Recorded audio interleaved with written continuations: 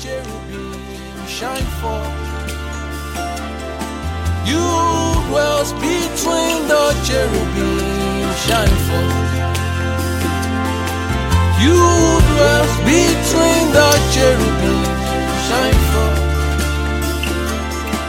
You dwells between the cherubim shine forth. Father, we bless your name tonight and we give you glory. We come before your presence with reverence once again, our God and our King. We come with songs of worship to sing about your great name, your awesome person, to sing about your majesty, about your throne, about your reign, your eternal reign, your eternal dominion. Lord, there are not enough songs to sing about you, but we honor you from the depth of our hearts this evening, coming with the attitude of brokenness before you, before your presence. Just in awe of you, our Lord and our King, our Maker, our Savior. We bless your name tonight. Thank you for the table that you have prepared before us to feed us, even by your Spirit. Thank you, Lord, for the grace that has been made available already, which your Spirit is willing to distribute to hearts. As many who have come by this stream tonight, who have come with their vessels ready to be filled, their vessels ready to fetch out of your waters. Lord, I thank you because there is such an abundance of release of mercy in your heart to fill every heart tonight and even to bless every soul. Thank you for the gift of utterance and the gift of understanding. Thank you for the ability which you will give for us to fetch and to see and find wondrous things in your law. Thank you for the anointing of teaching, the anointing that causes your word to flow, that opens the book and that brings leading and direction. Thank you because of the anointing that can fetch words which man cannot put together, the anointing that teaches. Thank you. We come under him tonight and we pray, may he divide his book and open his book and lead us in the pastures of his book. Thank you, our Lord and our Savior tonight. You said with joy we will draw waters out of the wells of salvation. May you give us sufficient measures of joy as we draw out of your waters. Thank you, our Father. We give all the glory to your name. Use my heart and use my tongue and use my vessel. It's not a perfect one, but you can use it nonetheless. Use it as you please so that we can be blessed tonight, our God. In Jesus' name we pray. Amen. Glory to God. Hallelujah. Praise God. Good evening. Amen. Greetings to everybody. Thank you for joining us again today. Praise God. I hope we're all having a wonderful week so far. Amen. Thank you, Jesus. Praise God. Father, we thank you. We give glory to your name. Amen. Amen. Thank you. Shema Hanostios. Paranasia halamatori kahivana hoste paihalo. Karanosa panota. Evanotas presto oria aria. Kariha ferahero. Funny hands so to priest you. Cyan to my to priest you. Elios and the Spirit to priest you, to make you a priest, to make you home and to priest you. Often to me, because you for the often to feast to offer you even the priesthood, to bring you into the priesthood, to bring you even into the priesthood. Thank you, Father. Amen. Praise God. Let us open our Bibles to Let us see. Exodus.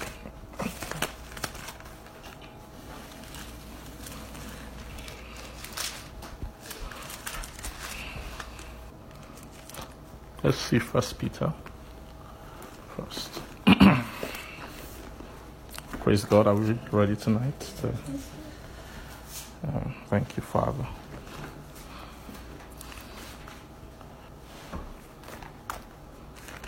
First Peter chapter 2.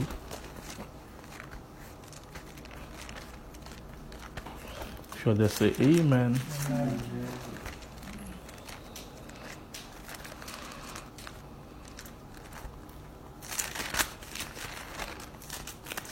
For doors are being opened, saith the Lord. For doors are being opened, even unto you. Doors to give you access into the priesthood. Doors of entrance into the priesthood have been opened to you. These doors are doors of access and doors for establishment for your soul. Yet your soul shall be established. Amen. Your heart will be established. Amen. And you shall be established. You shall come into establishment even in the priesthood. Amen. As I have desired, saith the Lord. For you will no longer be as the hidden people. For even as the priesthood opens up even more, so shall your separation increase. And you will find a new place of rest, a new place of inheritance, saith the Lord. Saith the Lord. Amen. Amen. For we have proposed this thing, for this is a holy thing which we have proposed. For this is a holy work upon the earth which we shall do, which we shall bring to pass, that men shall arise from the earth, and men shall be raised from the earth, and statues shall be raised as priests from the earth. And even many, both men and women, shall be raised, and shall be a wonder to many.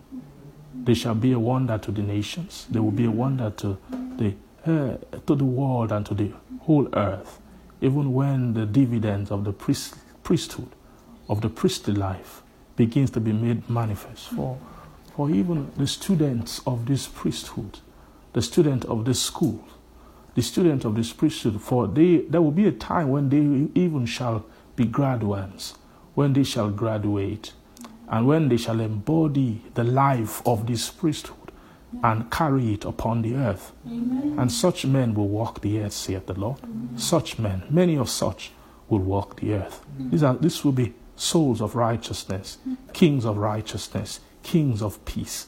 They shall walk the earth. They shall walk the earth. And they shall carry the covenant of peace even upon the earth, saith the Lord. Praise the Lord. Hallelujah. Amen. Praise God. Hallelujah. Thank you, Jesus. Thank you, Jesus. Let's see 1 Peter chapter 2. If you are there, say amen. Amen. Let's read from verse 9. Let's just read verse 9 for now. It says that, but ye are a chosen generation. You are a chosen generation, a royal priesthood, and holy nation, a peculiar people, that ye should show forth the praises of God, or the praises of Him. Praise God. Hallelujah. Amen. Amen. Amen. Amen. Exodus 19 verse 6. Praise God. Hallelujah. See Exodus. So that's praise God. Hallelujah. This place says that we should show forth the praises of Him, right? Who had called you out of darkness into His marvelous light, right? Before we go to Exodus, let's just read a little bit more. The next verse here it says, which in time past were not a people, right? But are now the people of God, which had not obtained mercy, but now have obtained mercy. Amen. What an awesome thing. Which had not obtained mercy, but now had obtained mercy. Praise God. Exodus chapter 19.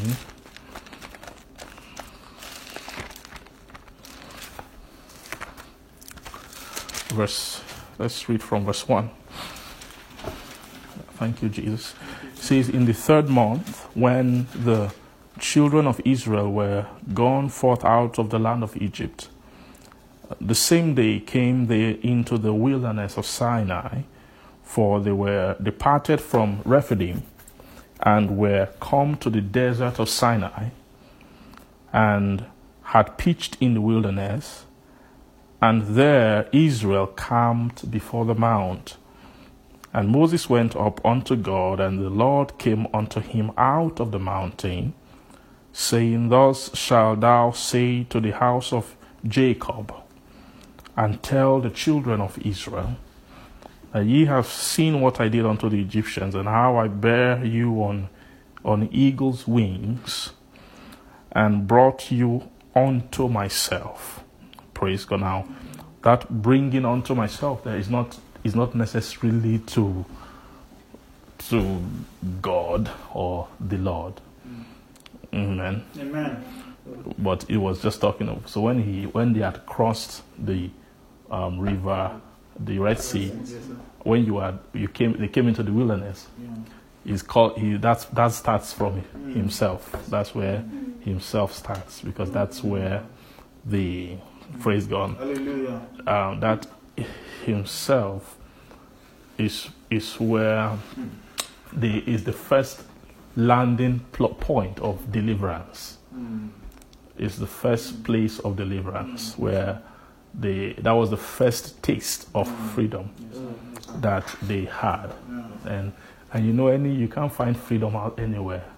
If you can find any space for your soul where there is freedom, it means it's a space that God has actively created for the soul to dwell. Anywhere, any place outside the provisions of God, a soul can never be free. Praise God. A soul, so any soul who can experience a realm where you come under the jurisdiction of God, means you begin to enjoy the dividends of the person of God. Praise the Lord. Hallelujah. And so as soon as they crossed the Red Sea, they had already happened, and he was saying that I brought them out. Praise God. How I bear you. He said, I bear you on eagle's wings, and brought you onto that eagle's wings. That means the wings of strength. Amen. Eagle's wings, that means what? The wings of strength. The eagle's wings is actually the strength. The eagle's strength is the strength of the beginning of the strength of God. That's the eagle's strength. Is the what? Is the beginning of the strength. Oh, I'm sorry. Something got stuck in my throat. Yeah. So the eagle's strength, is the strength of ascension. Is the strength of ascension. Is the beginning of strength, of the strength of God. Praise God, because one of the power of the eagle is to break the heights, to actually ascend into the heights where the eagle, the height the eagle can fly to. Normal birds cannot fly to that point. So the eagle is a creature that has been designed to go up.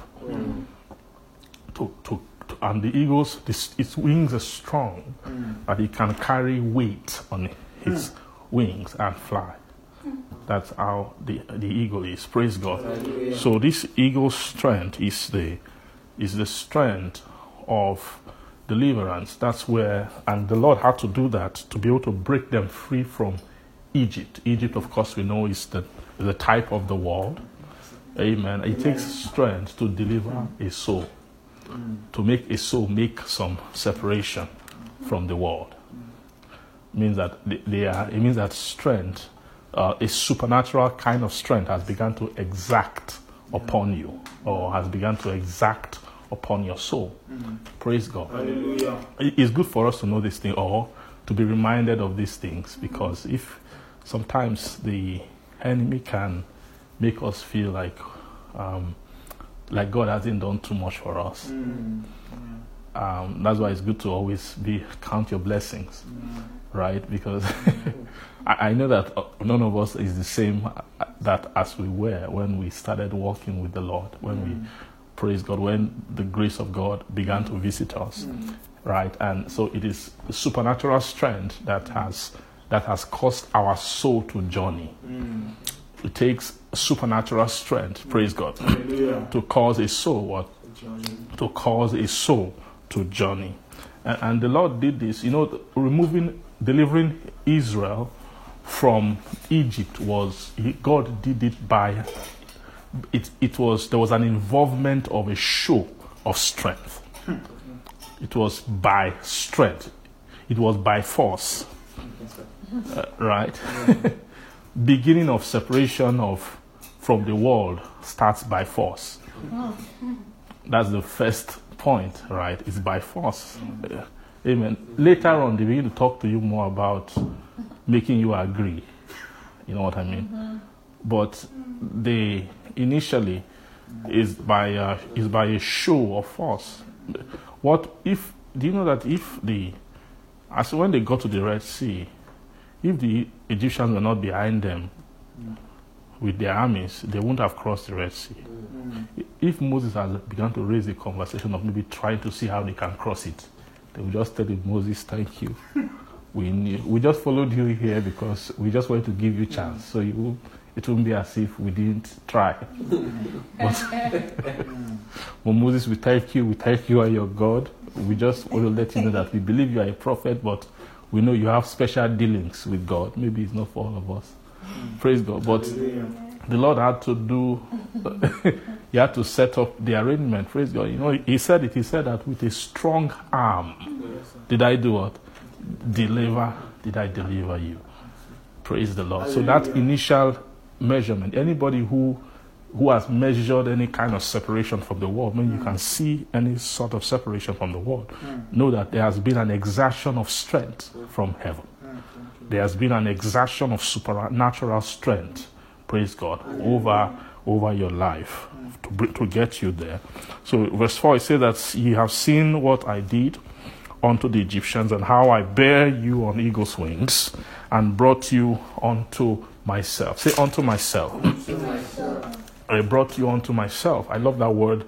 I brought you unto myself. Now, like I said before, when he says myself, for this myself here is a vast world, that there are worlds inside.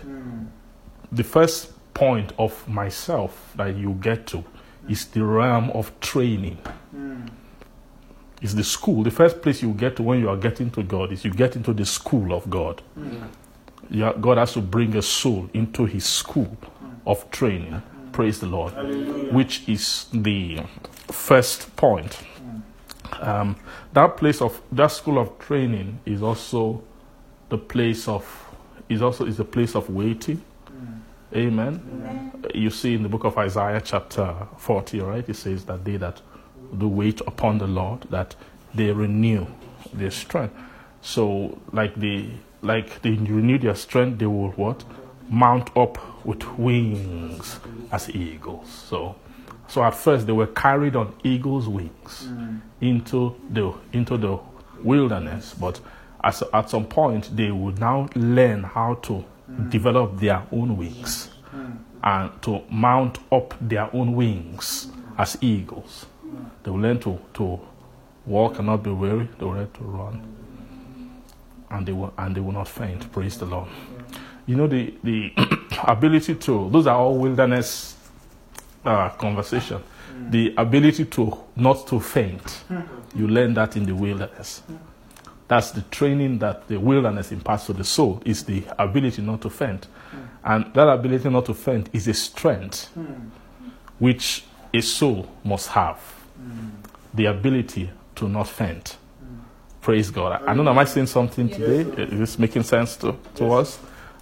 Praise God. So the part of the part of training, the part of development spiritually is a very, very. When reading this book of Exodus, I'm just amazed at the length, what God did, the details, the sophistication of the plan that God had for His people. Amen. Amen. So it says here that, and verse 5, that now therefore, if you will obey my voice, indeed, am I correct? And keep my covenant. So after you've been carried on eagle's wings, right, and then you've been brought unto Him, then there's not something you ought to begin to do. We say you will need to be hearing His voice. You need to hear His voice. If you will hear His voice indeed, and you keep my covenant. Now, of course, you need to hear His voice before you become a keeper of the covenant. Do you agree? Why? Because the voice is the teacher of the covenant. So before you can keep it, it must have been taught to you. You must have heard it and heard it and heard it and heard it and heard it. It must have been delivered to you before you become a keeper of it. So it says, if therefore you will obey my voice indeed, and keep my covenant, then ye shall be a peculiar treasure unto me above all people. Right? For all the earth is mine, and you shall be a peculiar treasure unto me above all people, for all the earth is mine. Verse 6, and you shall be unto me a kingdom of priests and an holy nation. Right? Then these are the words which thou shalt speak unto the children of Israel. Amen. So you shall be unto me a kingdom of what? A kingdom of priests. You will be unto me a kingdom of priests. Praise the Lord. You will be unto me a kingdom of priests. So in order to be a peculiar treasure, eventually you must be a kingdom of priests. A kingdom of priests. That's the reason for the deliverance from the world.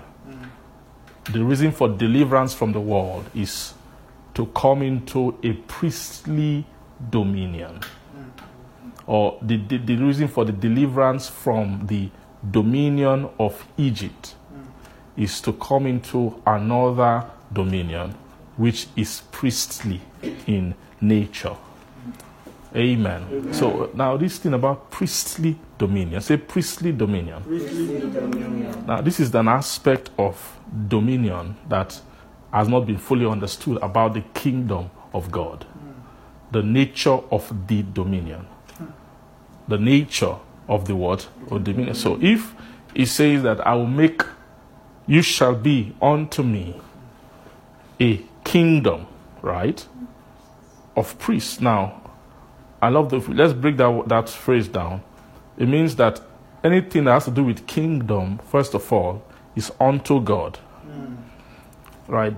Both the exercise of dominion, the expression of dominion is unto God. Right? And anything that is unto God must be priestly. Praise the Lord. Is that the prerequisite of anything that is unto God? It must be priestly. It must be priestly. Amen. Now, what is the meaning of priestly? What is the meaning of priestly? For something to be priestly. Amen. Amen. Priesthood. For something to be priestly.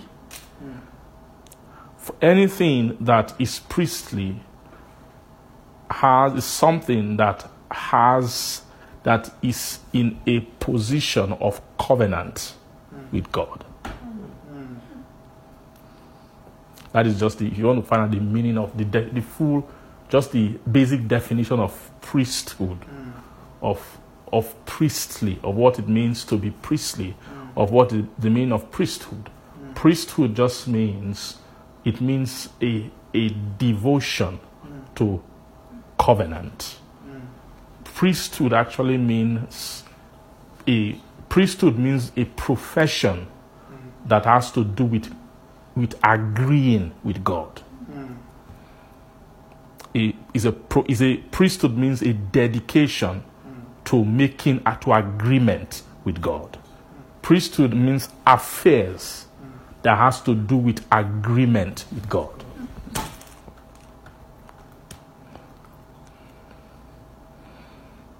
Does that make sense? What did I say? Yes, has to do with agreement with God. So anything that has to do with agreement with God, agreeing with God, is priestly in nature. That's the meaning of priesthood. It has to do with, because like I said, it has to do with the keeping of covenant. Right? I will know the word covenant means to agree. Covenant means an agreement, right? A covenant is an agreement that has been sealed. Well, it's an agreement that joins two parties together. So it means that both parties have come to agree on a matter, right? That is a covenant. Praise the Lord. So here, this covenant. So if you want to make, no soul can be priestly without covenant. Or no soul can be priestly, maybe if you're using the word covenant, that's a scriptural word, but I want to be using the word agreement a little more, so that it can resonate more with us. Praise the Lord. Hallelujah. So no soul can be priestly without agreement. It means your priestly strength is the measure of agreement that you have with God. Does that make sense? So if you want to measure, when you take a man and say, okay, someone said I'm a Christian, and okay, let's check if you are priestly, or if you have an allocation, a lot in the priesthood. We have to now check inside you and see how many portions, how many milestones, how many points of agreement with God do we find in you? Or we'll check you and dissect you and say, okay, how many things about you agrees with God? So that, and you might say, wow, really? Wow, that's very simple. So you mean almost all of us are priests then, if you go by that definition? It sounds like priesthood is just a simple thing. Wow, so you agree with God. But praise God. Amen. Amen. But you see that thing called the agreement with God. You see that for men and God to agree, it's not a trivial matter. It's not a trivial matter. Praise God. Hallelujah. For men and God to do what? To agree. It's not a trivial matter. It's actually not easy to agree with God. Amen. Amen. Now, the battle that God was fighting with Israel from their inception, even when he prophesied concerning them, right, unto when towards the end and then when Jesus Christ came, and all of God's conversation about Israel is God is looking for a people who he can agree with, who can have agreement with him. Now, another word for agreement is actually peace. Right? That's another word for agreement. It's peace. Peace. So this agreement is with man, that God wants to have with man, is the agreement that Jacob prophesied in Judah when he said in the book of Genesis, right, that a scepter will not depart from Judah, nor a lawgiver Praise God. You see, the scepter and the lawgiver, they go together.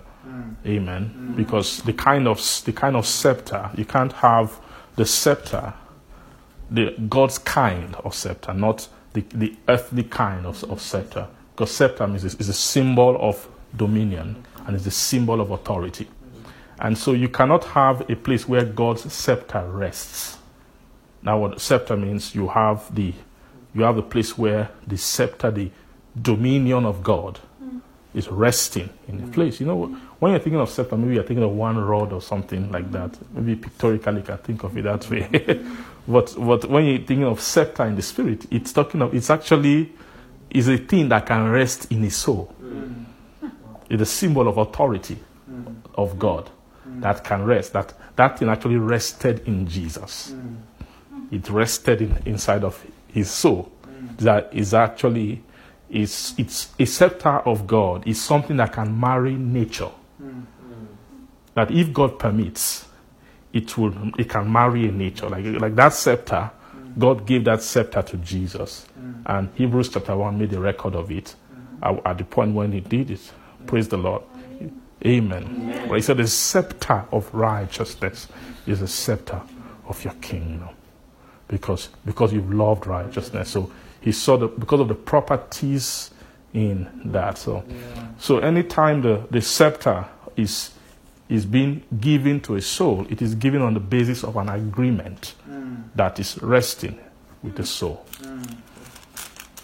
Praise God. You cannot have the scepter of the divine spiritual kingdom cannot rest in a soul without agreement. It's if you find the agreement with what the scepter is about within the soul, then you can give the scepter to the soul. Or that scepter is the symbol of the dominion that you can give to the soul. Now, so why would, in the book of Hebrews chapter 1, will he give him the scepter of righteousness? It's because he loved righteousness. Are you seeing that? So the love of righteousness in him was a covenant. It's actually an agreement. Praise God. Because righteousness is the foundation of the throne. Like God's throne is made up of righteousnesses at different levels. Amen. Amen. Are you seeing that? So he said the scepter will not depart from Judah, nor a lawgiver from between his feet, until peace comes, until Shiloh comes, until the man that can bring about the preacher of peace, the one that can bring about the making of peace, that can bring about teach men to agree with God. Until that man comes, and then unto him shall the gathering of the people be. Why would the gathering of the people be unto him? It's because the people are gathered to make peace with God. Praise the Lord. Hallelujah. The people are what? They are gathered to make peace with God. Praise the Lord. Hallelujah. So he said, and you shall be unto me a kingdom of priests, and then an holy nation. An holy nation. A kingdom of priests. When you become a kingdom of priests, then you become an holy nation. Let's read that again. If you can put your hands there. Let's read the way it says it in the book of 1 Peter. In 1 Peter chapter 2.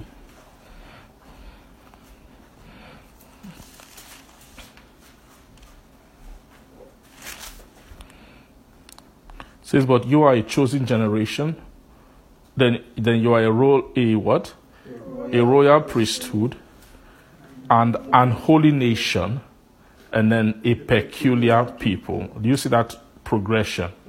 It's actually a progression in 1 Peter chapter 2, verse 9. Praise God. It's a progression. You are a chosen generation, right? A royal priesthood. So the chosen generation are the people who have enjoyed the the manifestation, the initial manifestation of the strength of God. To choose a generation is an operation of strength. When a chosen generation, to choose a generation, choosing means you're able to take it out of the rest for a purpose, to choose a generation. You know, choosing is more than just being called. It says that many are called, but few are chosen. Praise God. So it's not everybody who is called that is chosen.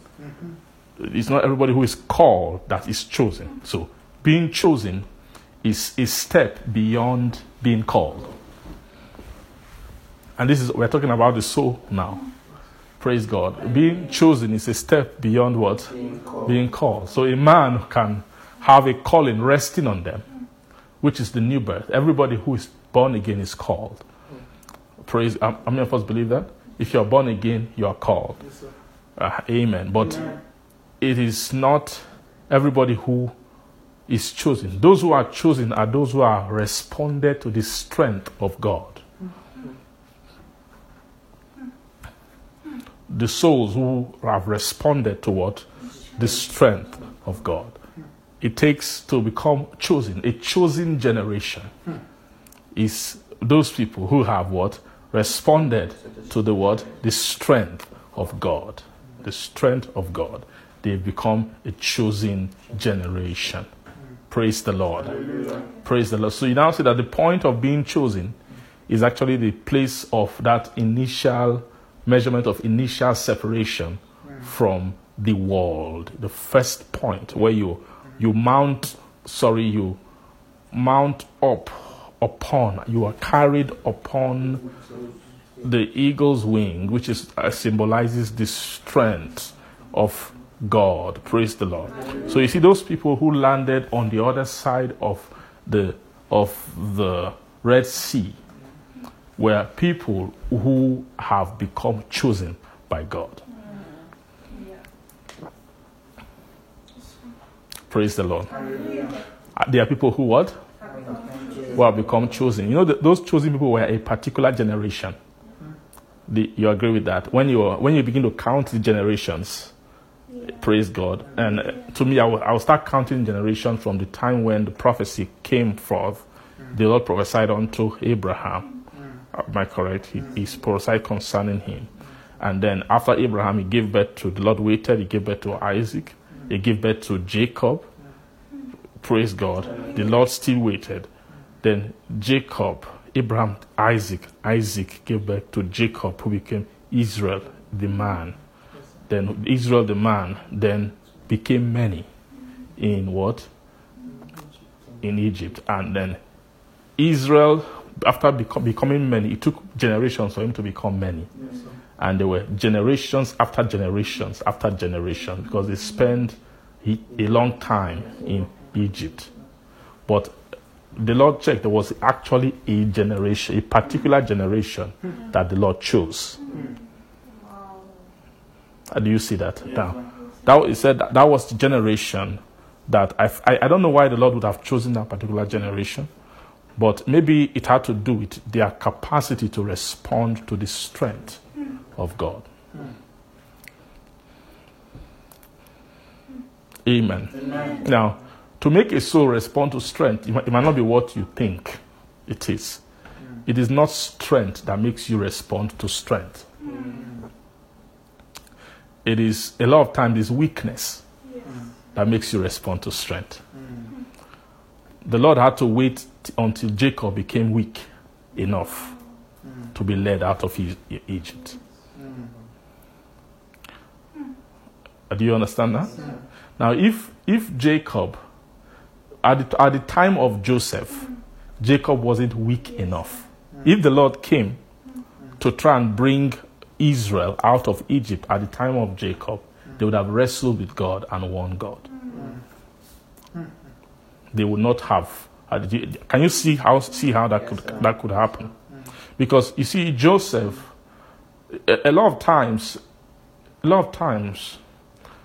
the deliverance or the exit from the world, the exit from the world, the exodus from the world, to many souls, it doesn't come in the time of strength. I mean, the season of choosing doesn't come in the time of strength. It's hard to choose a strong man.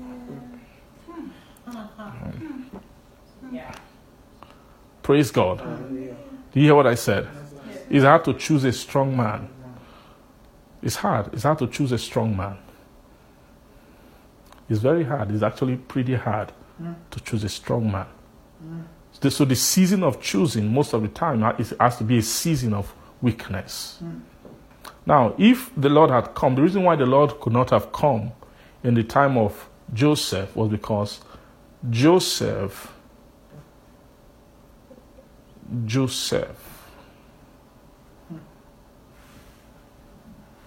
praise God, Joseph, or when I'm saying the times of Joseph, I don't necessarily mean even Joseph maybe personally. I mean the time of Joseph's influence in Egypt. Because there was a time when Joseph's influence was a canopy over the Israelites in Egypt. Means, and at that time, when that influence was in play, they still had strength and relevance in the nation of Egypt. Are you seeing that? And that is a strength. Now, so when the Lord will not come to deliver Israel from Egypt, when Israel still has a position of relevance in Egypt, it will not work. They will not agree to go. The Lord will not, most of the time, God does not deliver a soul, does not initiate deliverance of a soul from the world when the soul is still has strength of relevance in the world.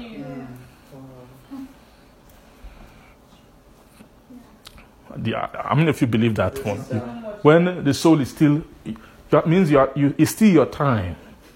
You know what I mean? It's still your time. You are still doing things. You are still reigning. You still have plans. You know, a soul that still has plans. It means that you still have. It's hard to get a man who still has his own plans to buy into another plan. Yes, sir. It's difficult to do that. Now, a lot of times, before they can get a soul to buy into another plan, it's because when he has tried all his plans and they have failed, and there's nothing. You see that point? That is the point where God met almost all of us, almost every one of us. Many of us who the Lord encountered in terms of to begin to initiate the conversation of leaving the world, He found us in a time when we were without strength. Yes. It has to be a time when we are, it's called due season. In due season, when we are without strength. Because God knows man's strength. We are the ones he's preachers who try to fight men, strong men, to bring them. You know, some of us, we feel we are too strong. Maybe we have too much anointing. So we have too much anointing to just bring people. Some of us have tried to do it, our family members, our parents, our aunties, our uncles, just, wow, this is the truth. That, in fact, you have been wasting your time all this time. I have found the word for our whole family. This is the word that we are all supposed to live by. Amen. But those guys you're talking to, they are thick in their business. They don't even realize that there's anything missing in their life. They are going to church, they are serving God. What concerns them with your revelation? You don't do your revelation. Me, I have my own things I'm doing. Are you getting me? Why do you feel that I should leave my own and do your own? Praise God. That's a man that has strength.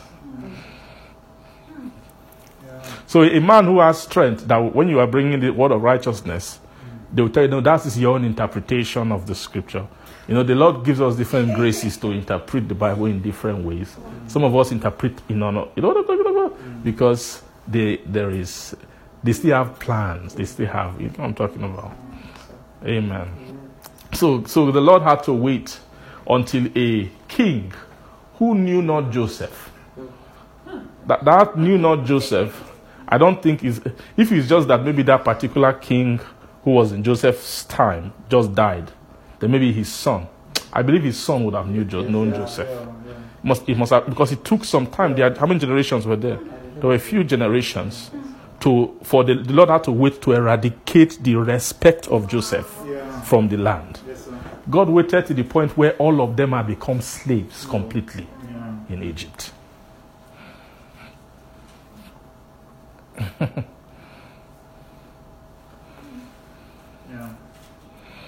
Praise God. So sometimes God can, and I know it's God who did that, that made sure that those people became servants in the land. They became fetchers of waters and hewers of wood in the land of Egypt.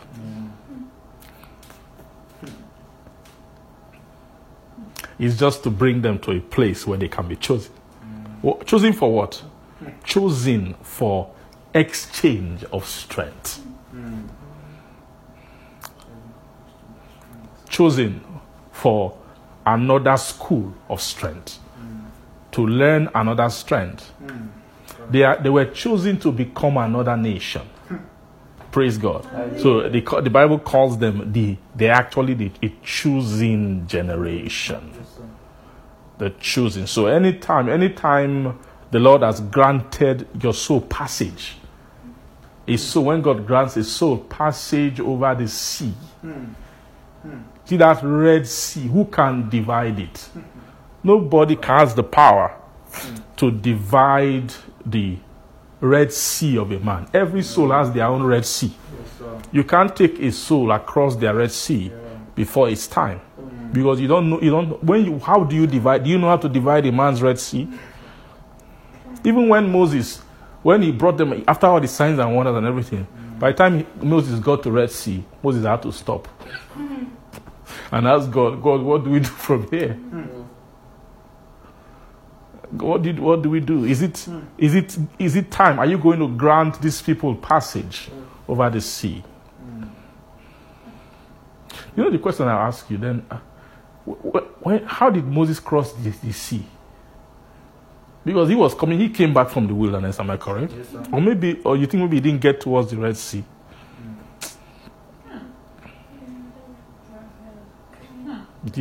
You think maybe he was just playing someone that they were looking for to kill, who killed somebody? He would have run as far as. I don't think he was just in the outskirts of of Egypt. I don't think he was just outside the gate of Egypt. Because when you look at the map, I think in my Bible.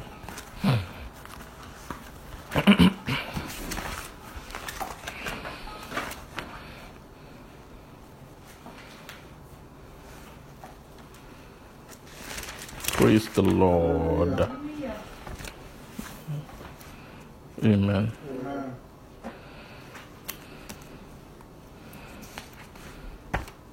It's not very, very clear in this one. But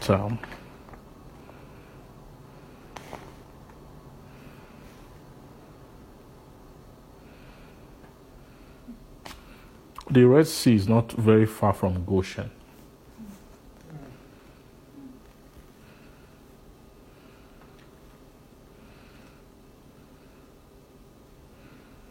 This is the Nile River. Yeah, this is the Red Sea. Praise God. I can't show you this thing, but if you can find your Bible, I don't know, some Bibles have it. I don't know if all Bibles have it. But can you see this? Look at this. This is the Red Sea. Now, these red marks here are the parts that the children of Israel took when they left Egypt. This is Goshen here. So you see the Red Sea extend all the way here. This is all Red Sea. Are you seeing that point? So they must have crossed the Red Sea at one of these points here, which is just, I immediately exited from Egypt, from Goshen. So it means it was very, very close. And when Moses, I don't think Moses was around here.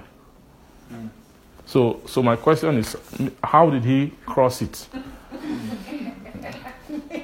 When he did his own. Maybe back and forth.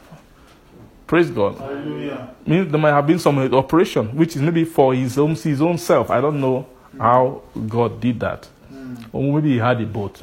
It's possible maybe he just had a boat that he used to cross it. I don't know.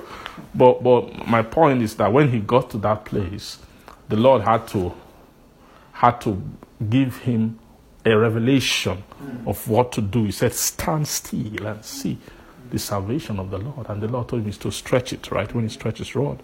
That rod was a sign of the arm of God that stretches to give a soul passage. It's not amount of, you can't convince a soul, sweet talk a soul to gain passage out of Egypt into the wilderness. You can't encourage a soul into the wilderness of God. Praise God. Amen. You can't encourage a soul. That's why if I preach a word of righteousness, it's not a ministry of encouragement. Sometimes when you are a certain way, some people wonder why you are a certain way. Maybe why don't you blast yourself and maybe you handbill everywhere, poster everywhere. There's a way you can blow up this thing, man. Let everybody become aware. As if you don't know what this thing is. You think that's the key to it. You're talking about power, strength. Heaven must intervene for everyone's soul who encounters this deliverance. Heaven has been terribly involved in your life. Every soul who gains access into the plains of the wilderness, it means that at some point, it might not have been a very, very dramatic experience, but at some point in your life, you crossed the Red Sea by the arm of the Lord. This should be an encouragement to somebody. What's the encouragement in this? Is that you didn't get to where you are by yourself. There's something was working. That thing, that's the meaning of a people. You were not a people. Now are they a people who had not obtained mercy, but now had obtained mercy. It takes the obtaining of mercy to come into the school of God, to come into the wilderness of God, to be a student of God. To be a student of when I say God, I'm encompassing Christ and God. But it's all part. Christ is God's product. Amen. So Christ is God's Christ. Christ is a property, is a possession of God. Christ is God's property. It's something that God owns. Amen. He said all the kingdom of this world have become the kingdom of our God and of his Christ. So that Christ is his Christ. So when you are saying coming into God is part of, so this himself, you don't come to himself directly first. The part of himself you come to is Christ.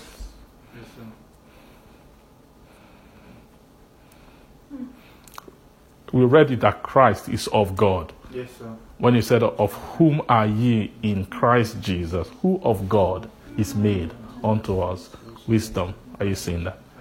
So Christ is of God. Christ is a belonging of God. Is a property of God. Praise the Lord. Hallelujah. Amen. Amen. So any soul who finds his way into where you've come into the school. Now, what is the school really? The school of himself. What is the school of himself? The school of himself is the school of agreement. The school of covenant.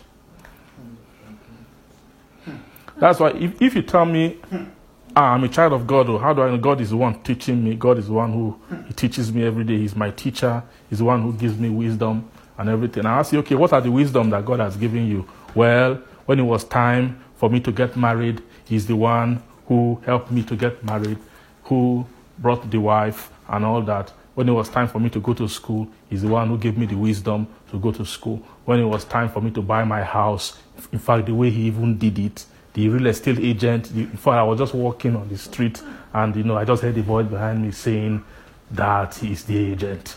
And I looked, behold, on my left, and there was a guy with suit and tie. Praise God. Amen. In fact, the way I even found the house, now God was, am I saying God was not involved? No, but I'm just telling you that. Amen. Praise God. Hallelujah. You say, wow, God has helped me throughout the years. I'm such a wise man. What's the display of wisdom? What makes you wise? Well, through kingdom principles, I've been able to do this, that. Praise God now. Those things, those are not the trainings of God.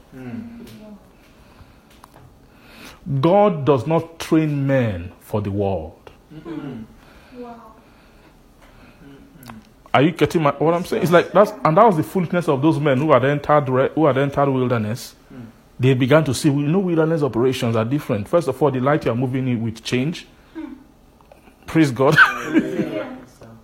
All your life, you come out, you see sun. Under the sun, you farm, you do all kinds of things. Then you enter wilderness, and now brought another one, fire. During daytime.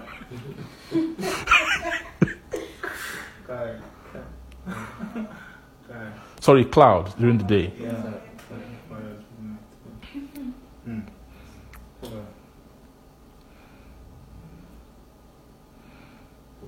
Strange things. Then after a while, after experiencing all those things for a while, then I said it's time to go. Want to go back to Egypt. Praise God. They wanted to go back to the world. But God does not train people for Egypt. God didn't bring you so you can go back to Egypt. Praise God. The training of God, the purpose why God trains a soul is to teach a soul how to agree with Him. Teach a soul. It's a school. The school of the Spirit or the school of Christ is the school of agreement. Is the school of covenant. God Christ is the trainer, that is the school where men are taught to make covenant with God.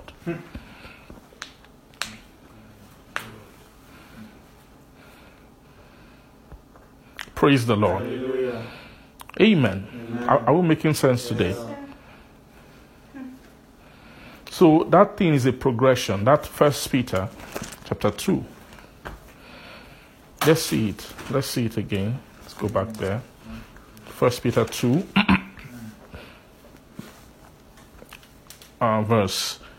Verse 9, it says, but you are a chosen generation, right? We know that what that means. So the purpose of choosing a generation is to teach them a peculiar kind of priesthood. A special kind of priesthood that is priestly in nature.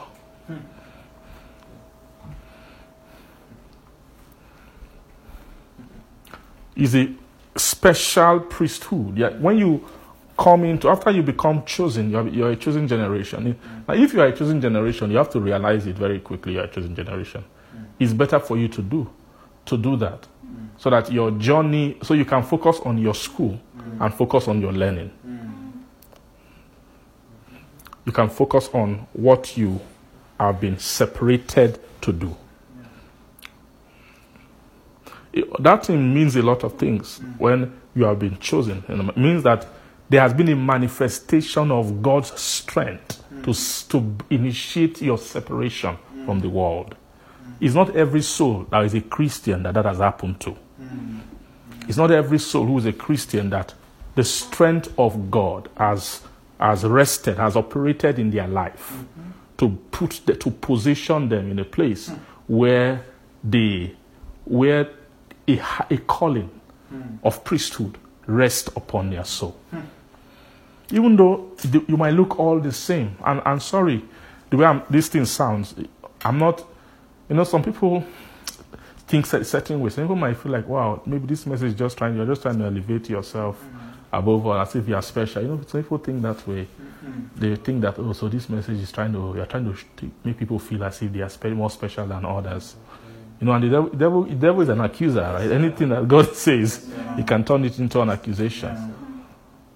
Right? Don't know why you're talking about that. Everybody, we are all the same. We are one body. Why are you trying to create, these are arguments that souls might have. Yeah.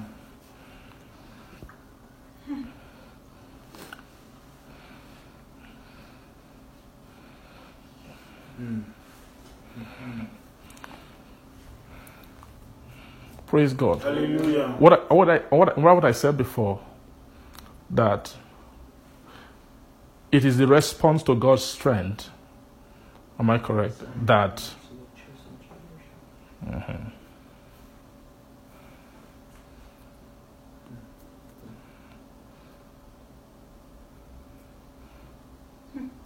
is a response to strength. Response to strength, response to mercy. And that is coming upon this is so. Now, if that's so that is saying, that's accusing, oh, why can't you all be the same? Why are you preaching this message? You're trying to make some people more special than others. So if that's so, instead of trying to fight it and say, okay, fight the message, why don't you just agree? So instead of fighting it, the same mercy, you see, you have heard it. It means that the mercy is still available to you. So instead of fighting, why don't you just be choose the priestly life?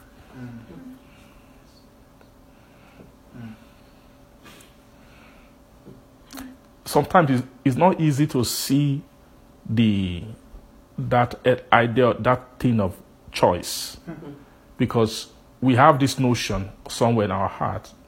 It's almost like is a gap in sighting of what happened.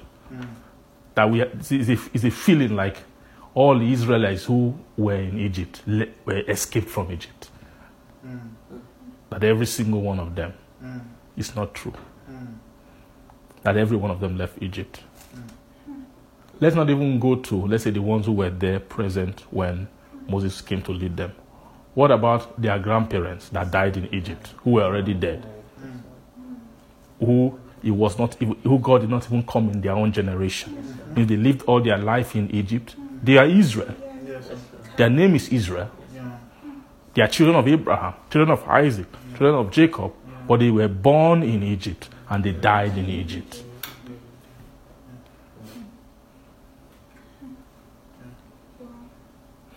And of course, all these things are to show you that it's not guarantee. The fact that you are called doesn't mean that you will be chosen. It's not a guarantee. It is the Bible who said that many are called, few are chosen. That's not something. So don't try and make everybody and everything the same. The scripture is not that way. If you preach the scripture that way, you will leave the whole message unpreached. Yeah.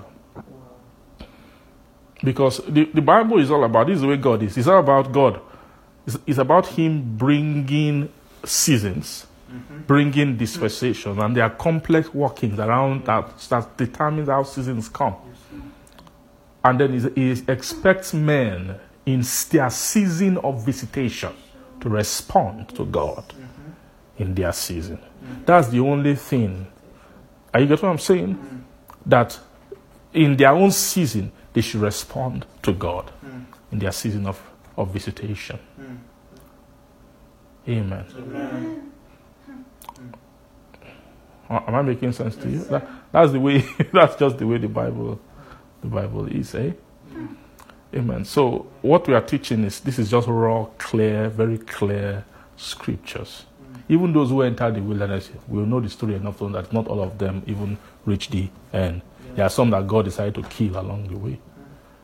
Praise God. Many, not some, almost all of them. Literally all of them actually ended up dying. So we shouldn't even be too happy that they are choosing. But we should be happy that we are choosing. We should be happy that we are choosing. Do you know why? Because there are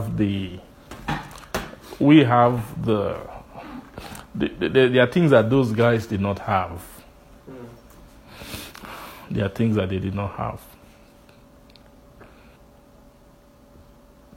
They did not have, they had a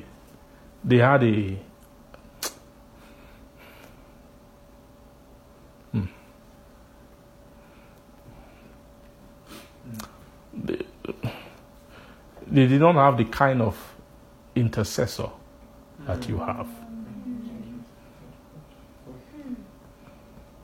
They didn't have the kind of intercessor.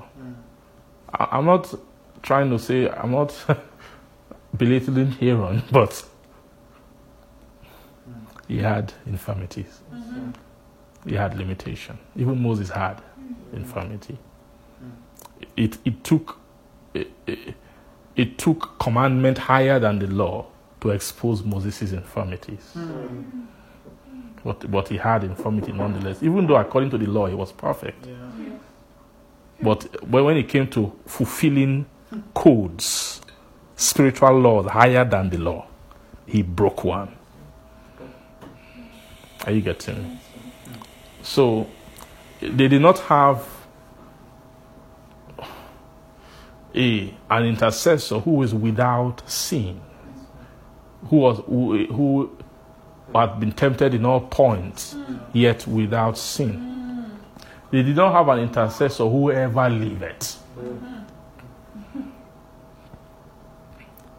They did not have an intercessor who continueth forever. They did not have that kind of an intercessor. Are you seeing that? That's why you see most of them could fall in that way. So don't be afraid I'm just trying to encourage you so you won't be afraid by that phrase. What I said that all of them fell down in the wilderness. Yeah, that's not your own path. That's not your own way. Amen. There's so much about. That's why the whole book of Hebrews is written so that you will not fall. Who wrote Hebrews? Hebrews is a priestly book. That book of Hebrews was sanctioned by, I'm sure, by Jesus himself. Because the book of Hebrews is an X-ray of his priesthood. Are you getting me? It's a showing of, and that's why in that book of Hebrews, they spend time to expose the fault of the first church in the wilderness.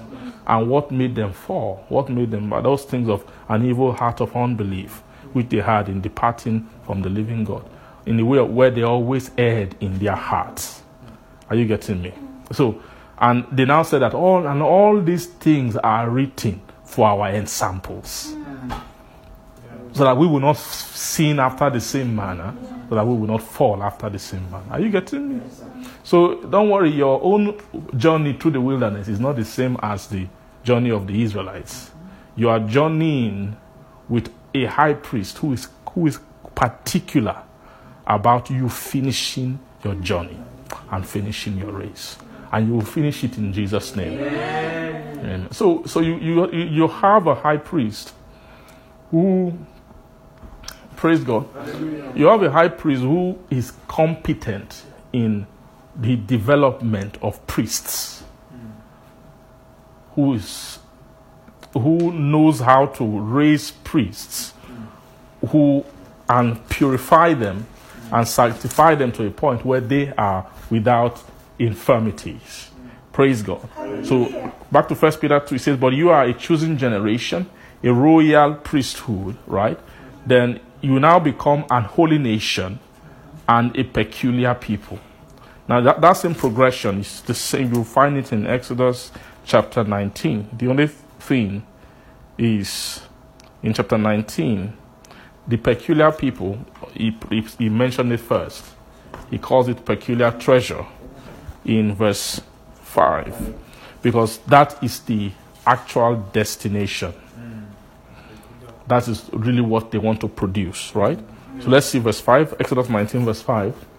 It says, now therefore, if ye will obey my voice indeed, and keep my covenant, then what will happen?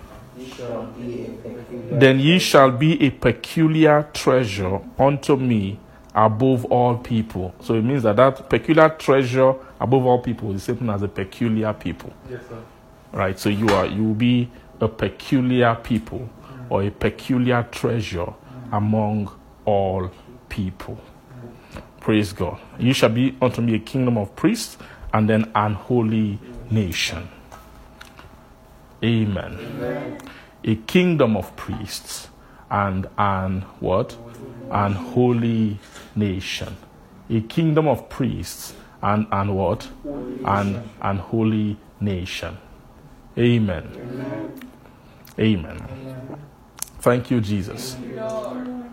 Thank you. How many of us are interested in priestly dominion? Yeah. Priestly dominion. Priestly dominion. To become, he said, and he has made us unto our God kings and priests, and we shall reign on the earth. And here he says, for all the earth is mine. So this nation, this peculiar treasure, is talking about a treasure among the nations, right? Is a treasure among the what? Among the nations. People who will be treasurable among the nations of the earth.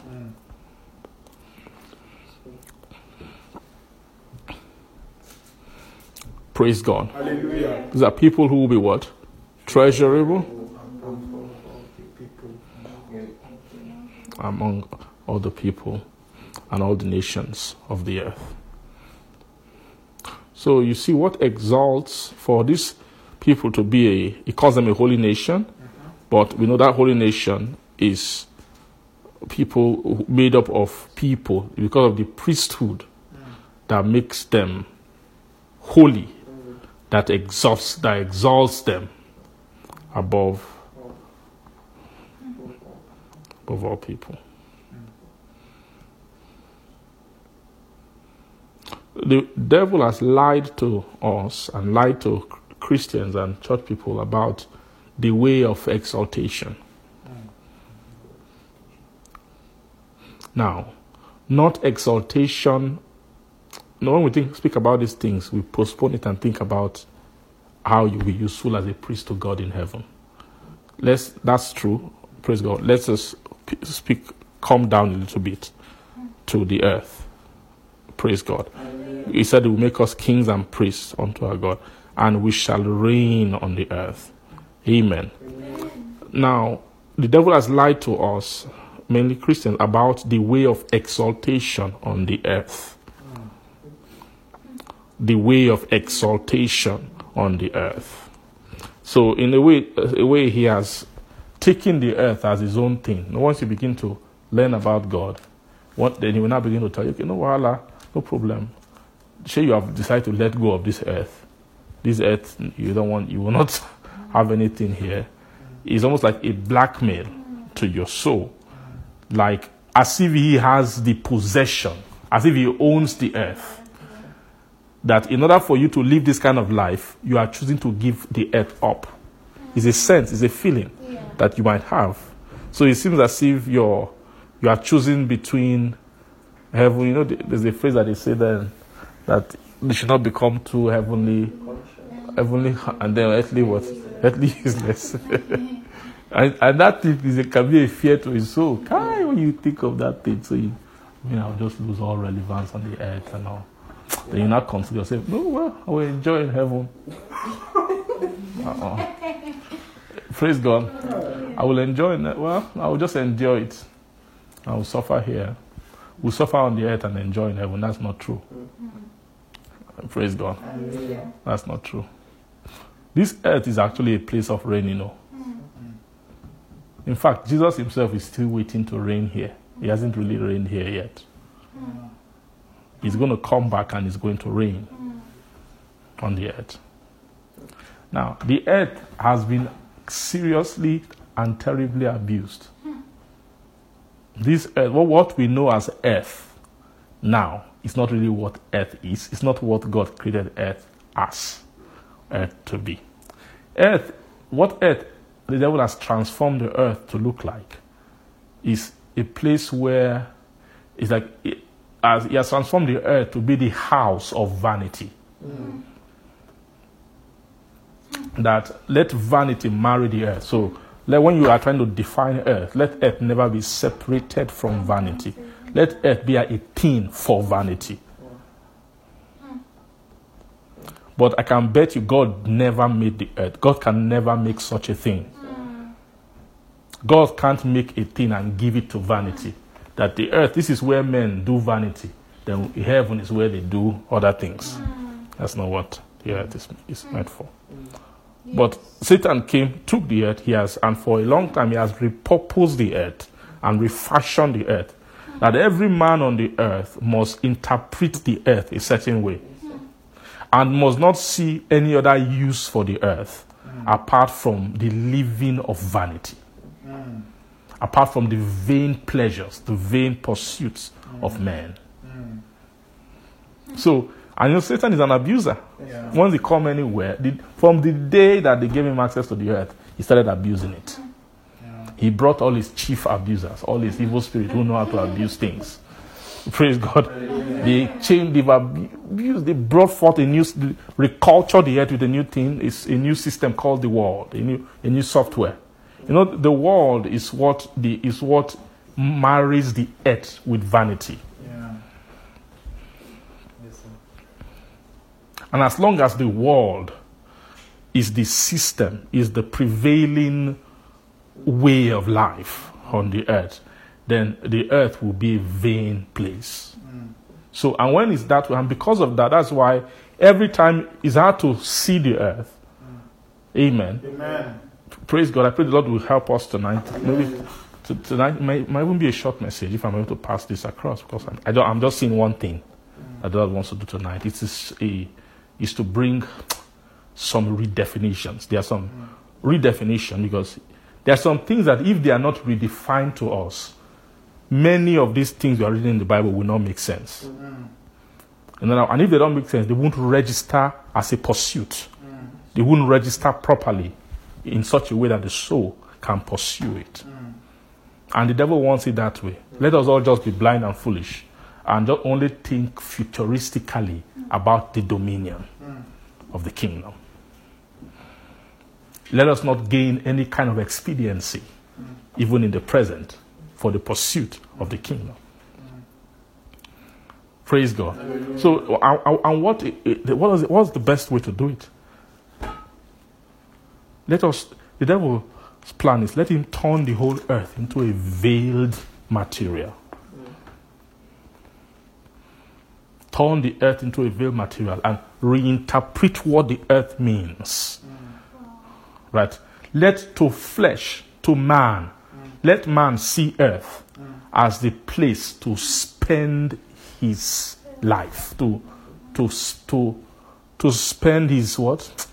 To praise God. Hallelujah. Let him see the earth as a place for constant gratification of vanity and vain pursuit. Let him not think of anything more from the earth or about the earth. Even when he gets born again and begins to hear about God and about eternal life, let him postpone it to heaven. Let him not think about the earth. When you are thinking about God, Christianity, eternal life, don't think about it and the earth. Only think about heaven. It's the devil who did that. He's a thief. He came. One of the greatest things Satan has stolen, which must be taken back from him, is the earth. Not just heaven. Not heaven. Are you seeing that thing called the earth? When God made it, he made it for something in the beginning. It's a purpose. And that purpose for which God made the earth must be established. So that it must be actualized. It must happen. What God has designed to happen on the earth, the reason for which he made the earth must happen. Means the earth must be taken back. It must be reclaimed.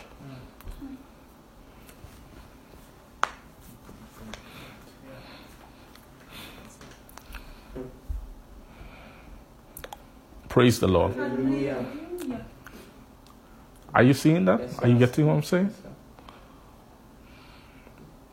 So when we say earth now, by earth I mean everything that is earth that God made as earth.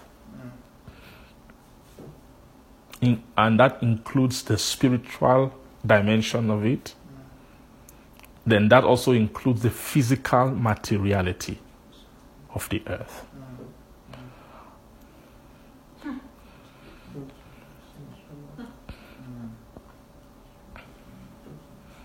The physical materiality. Are you seeing everything Now, when Jesus himself personally comes back to the earth to reign, which he will, and he will reign with his saints, he's not going to stay once, that's where we can picture it. There will be a new, maybe we have, how many continents do we have now?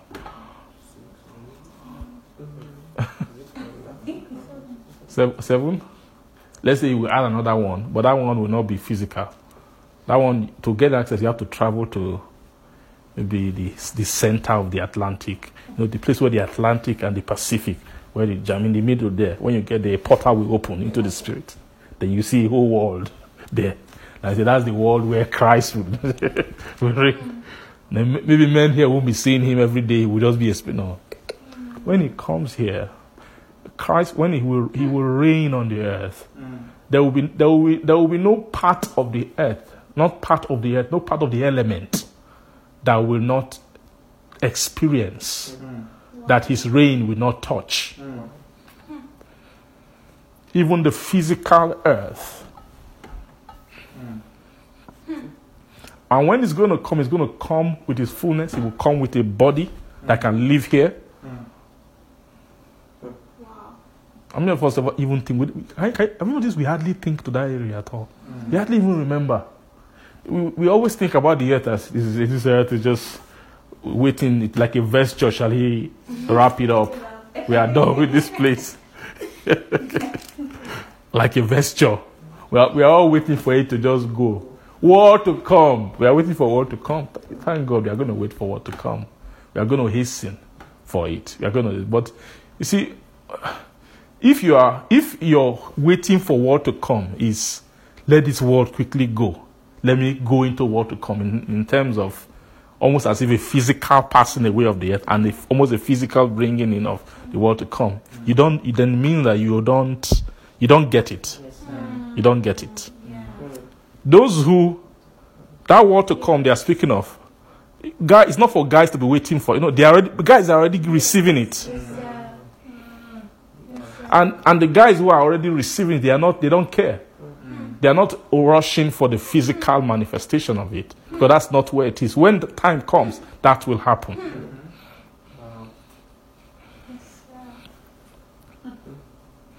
What that world to come, the physical materiality of the world to come is not as important as what the materiality is keeping, or the content of it.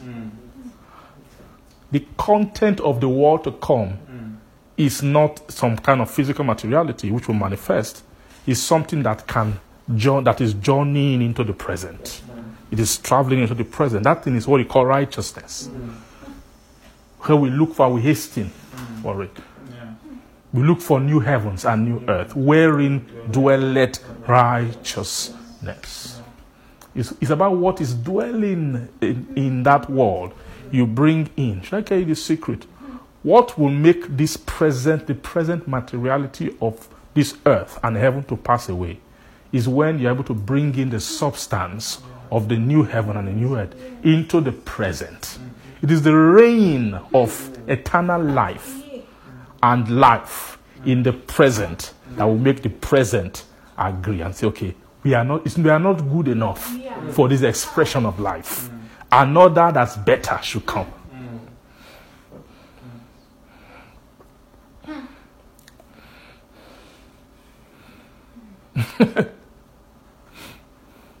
So, you see, you find out that Christians are not really, when you really check it, even many of us who have already come into part of learning Christ, we are not really that interested in reigning on the earth.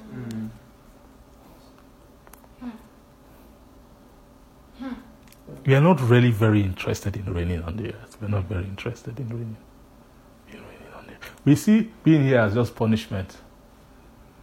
Let one day come where, heaven, no more temptation, no more devil to talk to me, no more lust, no more. All I will feel every day is just glory and spirit, and it's an escapist mentality.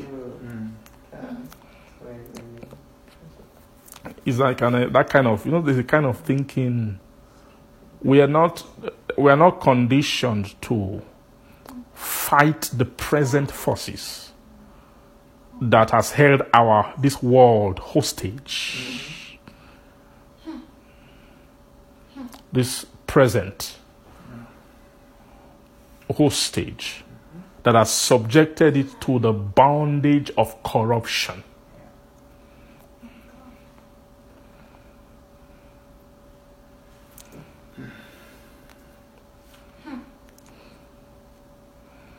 Praise God. Hallelujah.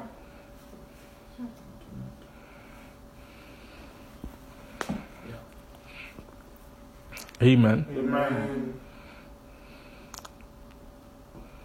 So, the Lord made it clear, even with the example of the Jews, that there is something about this earth. There's something about their calling and the earth. Praise God. Hallelujah.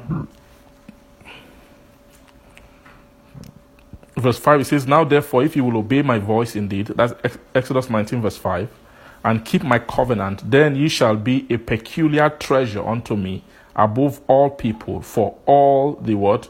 Earth is mine." For all the earth. What is the meaning of that? For all the earth is mine. So the reason why you need to become a peculiar treasure is because all the earth is mine. It's because you becoming a peculiar treasure has something to do with the earth. Or the earth being his.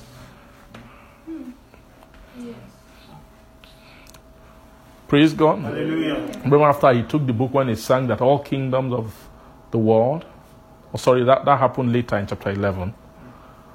Amen. Are become, that's when the covenant began to be seen in the temple. That all the kingdom of this world have become the kingdom of our God and of his Christ. Praise God. It means that all the dominions of the world have given way for the dominion of our God and of his Christ. Amen. Now what are we talking about? We're talking about the earth and all the elements, or reigning on the earth. Reigning on the earth. Reigning on the earth. Amen. Amen. We're talking about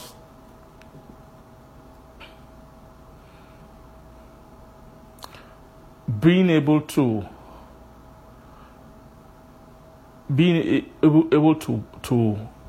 live out the life of God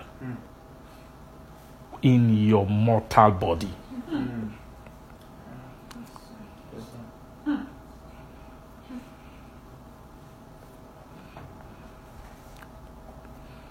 Say mortal. Mortal.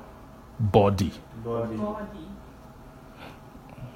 In your mortal body. While you are that mortal body is your point of contact with, when you say earth, personally, that's what earth is to you. To start with. So, any dominion that is you are doing outside your body, that is, what things we term as dominion, this, dominion, that, dominion. Most of the time, it always has to do with going to do something that has no impact on what means you are not really touching the earth per se. The only way you can prove that you are affecting the earth is you must be affecting your body. You must be affecting what is the laws of your body, the laws that your body is doing, is operating. That is actually the proof. That's the measurement of that you actually, praise God, that you are bringing the dominion of God into the earth. So it's very clear that it has nothing to do with maybe systems of governance in that kind of way, that kind of outward way, right? Now let's pray that all the kingdoms become ruled by Christians, or That's not God's goal is not that the constitution of nations all change and they will now bring Bible as their constitution. And they bring the holiest priest or pastor as the president. I would say now God's kingdom has come to the nation. That's not the kingdom of God coming to the earth. That's not the kingdom of God coming to the earth. People, we've preached all kind of message. Take the kingdom to the marketplace. What does that mean? Which marketplace? Right? So is it maybe your job or what is it? Is it the stock market or is it your where? Or is it Wall Street? Is that the marketplace? So what does taking the kingdom to Wall Street look like? Sorry? Be the best in Wall Street? Huh. And convert who?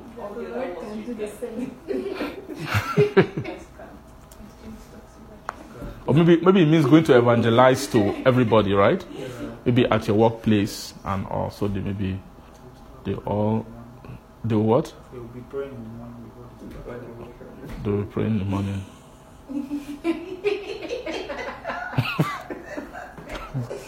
Devotion before they steal money. You don't know that's what they do there. The day you say Wall Street, no more stealing here, that day there's nothing called Wall Street. How many of you believe me? Yeah.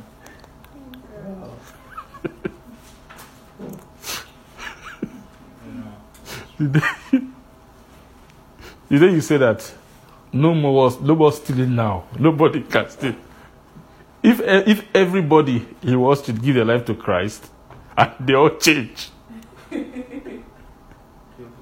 you know how many nations will go poor?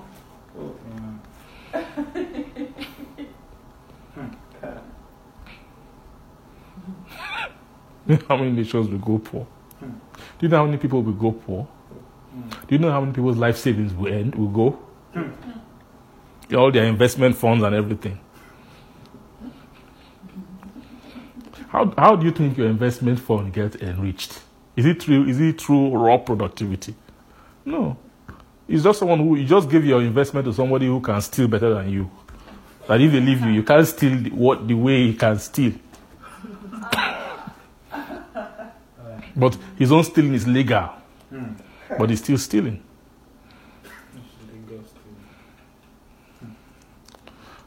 Amen. I'm sorry I'm saying all these things, please. I'm not. Amen. But this is just the honest truth, man. This whole world is. Are you getting me?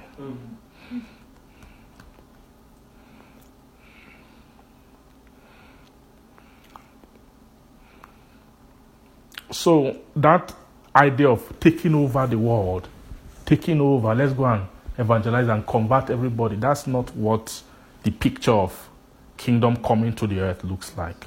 In fact, even that season of Jesus' reign, when he actually comes physically, there will still be people who are unbelievers. Yeah. They will still be living on the earth at that time. Imagine Jesus will be here on the earth doing his thing. There will still be guys who are still unbelievers who are living on the earth at that time. So that should answer your question that God reigning here is not about converting everybody or anything like that.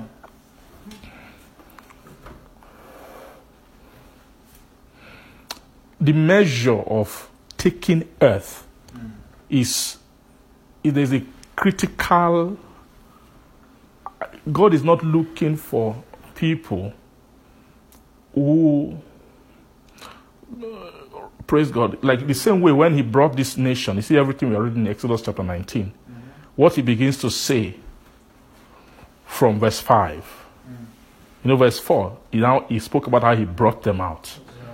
Then verse 5, now say, if you will obey my voice. When he begins to say that, this if you obey my voice does not include the Egyptians. It doesn't include anybody as Israel that didn't join that chosen company. Are you getting what I'm saying?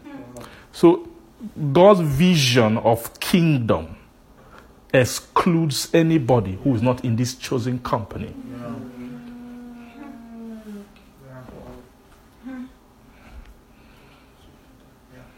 So the kingdom coming on the earth is not a spreading thing per se. I have to be very careful the way I'm using my language now, because there's a way I can sound that it will make to seem as if I'm saying that evangelism is, you shouldn't be evangelizing nations. You know how it says, go into the world and preach the gospel to every creature and all that. And praise God. That we will do, that we should do. But let's say you preach to everybody, not everybody. I can guarantee not everybody will repent. Yeah. Are you getting me? Yes, sir. And then out of those who will repent, not all of them will be interested in anything called priestly calling. Yeah. Means there will be masses of people who are on the earth, who might even be Christians, but are still not interested in the priestly calling. Are you getting what I'm saying? So there is God's plan of dominion on the earth does not involve forcing those people into this. It's not about them. It's not about spreading like that. That's not the way God has dominion. That's not his own concept of dominion. So any instruction he's giving concerning dominion is speaking to his chosen. So the reign on the earth, it has to do with those who have been called, who have received the priestly calling. Yeah. What are they doing with it? Yeah.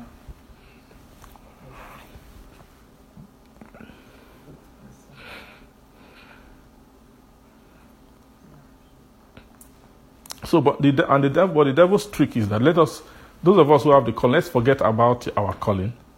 Let's now try and go out and change everybody. I'll be busy doing that. But forget what the true priestly mandate is all about. As pertaining to the earth. As pertaining to the earth. As pertaining to what? As pertaining to the earth. Praise God.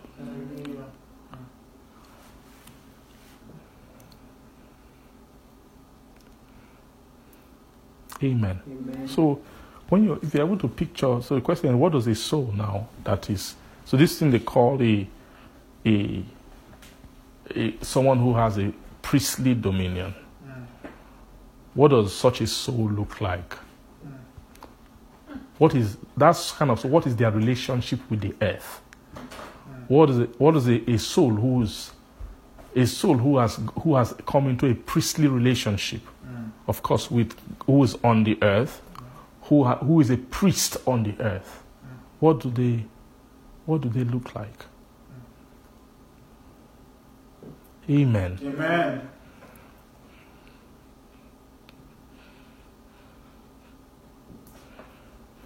Praise the Lord. Hallelujah. Praise the Lord. Hallelujah. Hallelujah.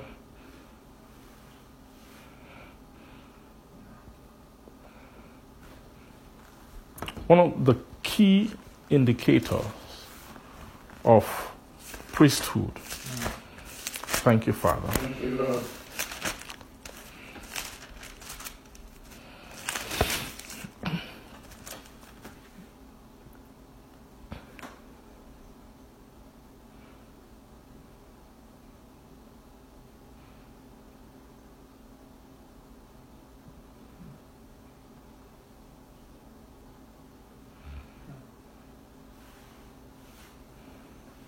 Praise God.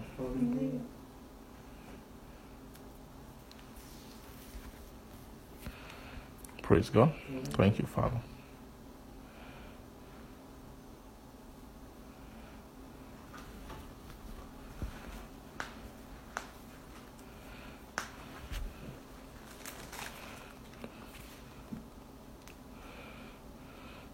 The book of Romans chapter 8, I'll just quickly read from verse 1. We'll just go through a few verses that we are familiar with.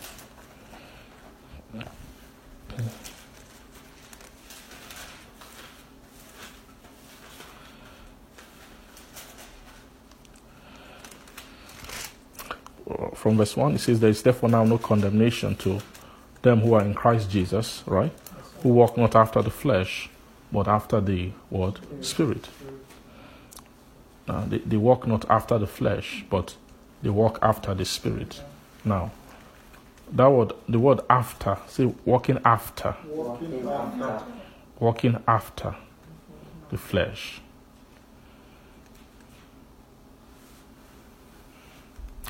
The word walking after, that word actually, it is tied somehow to the word leading, right? Because when you're walking after something, you are being led in a sense by it. And that word for, if you take that word leading, if we can take it further, that definition, it means what you walk after is something you are subject to. You are a subject to that thing. You are a subject to it.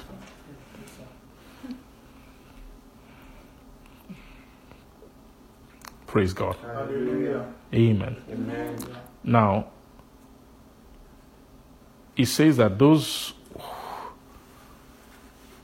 now no condemnation to those who them which are in Christ Jesus, who walk not after the flesh, but after the Spirit. They walk not after the flesh, but after the Spirit. Why? For the law of the Spirit of life in Christ hath made me free from the law of sin and death. For what the law could not do, in that it was weak through the flesh, God sending his own Son in the likeness of sinful flesh, and for sin had done what? Condemned sin in the flesh. Had condemned sin in the flesh, so that the righteousness of the law might be fulfilled in us, who walk not after the flesh, but after the Spirit. Who walk not after the flesh, but after the Spirit. Amen. Amen. For they that are after the flesh do mind the things of the flesh, but they that are after the Spirit, the things of the Spirit. That word mind is talking about what you are devoted to. Verse 6, for to be carnally minded is death, but to be spiritually minded is life and peace. To be spiritually minded is life and what? And peace. See, this spiritually minded, called life and peace, is what is the royal priesthood.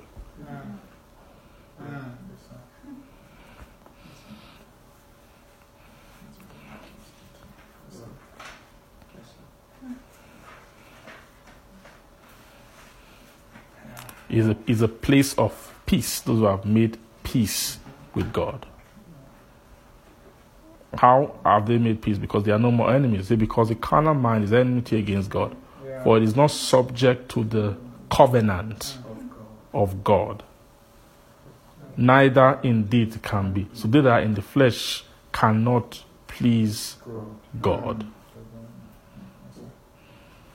Amen. Amen. For the carnal mind is enmity against God. That word enmity means they don't agree. There is no point of agreement with God.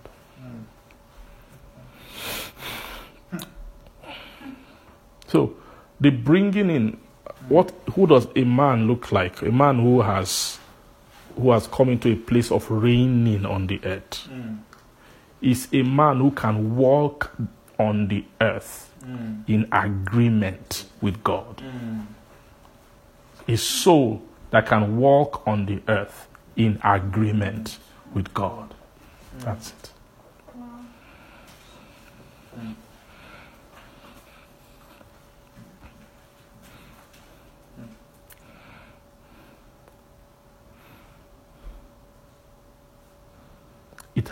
It's not relative to men, the time, the season, the systems, the culture of the day, the expediency, the legitimacy and all that of men. It has nothing to do with that. Reigning on the earth has nothing to do with relevance, both financially, culturally.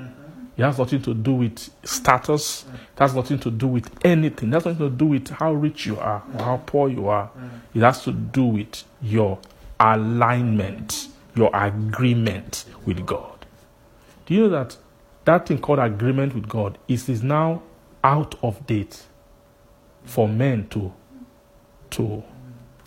glorify and find value in that thing? There's a way God has been pushed and packaged and branded now in this society. God is no longer seen as a praise God. Hallelujah. God is no longer seen as God, the kind of God that is now presented, not just only in the world, though, even to a large degree in the church now, or in some aspects of the church, is not a living God. All right, he's not a living God. He's a God because there's something. Men are becoming wiser. Evil spirits are teaching them somehow. Praise God. Hallelujah. And it's just a journey. The evil spirit, they don't start with you the end. They don't bring the end at the beginning. They start from the beginning and they deviate and diminish and kill and erode till you one day you will arrive at the end. Praise the Lord. So you can't start with removing God. You have to kill him first.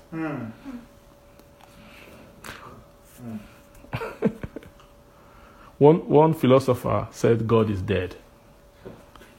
He declared God dead. How many? Praise God. A while back ago.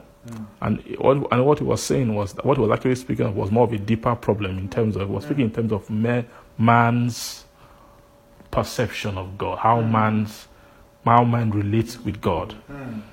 That God was alive for a while. But men got to a point that in order to advance further, they have to kill God. They must kill him. He must not be alive and talking. They have to kill him.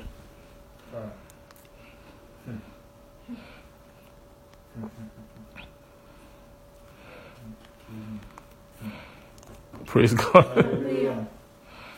So God is no longer treated like a living entity with an active will that can impose upon man, and that men are required to adhere to and live by.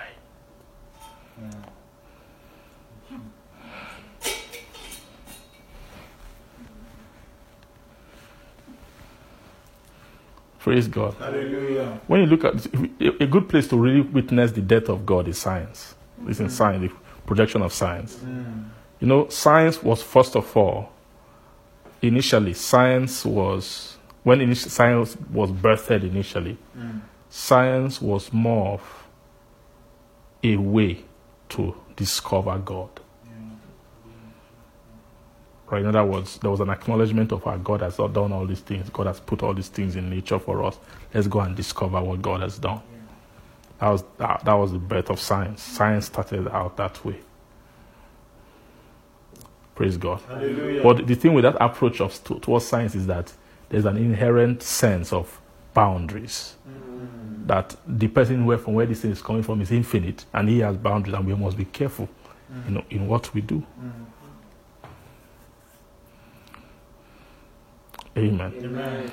But after a while, scientific exploration, invention, or whatever you call it, continued to a point where it's no longer about the discovery of what God has done.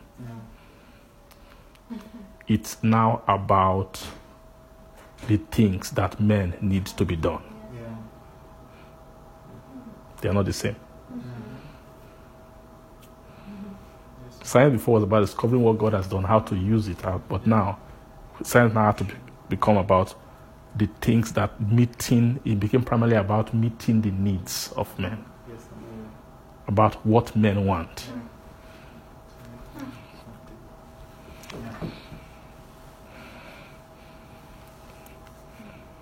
And in order for you to do that, you will now discover clear areas where science, where your trajectory of science is diverging from everything we know in human memory about. I'm not even talking about just maybe Judeo-Christian faith. I'm just talking about just memory of God that is in man. I can talk about that area without talking about it spiritually.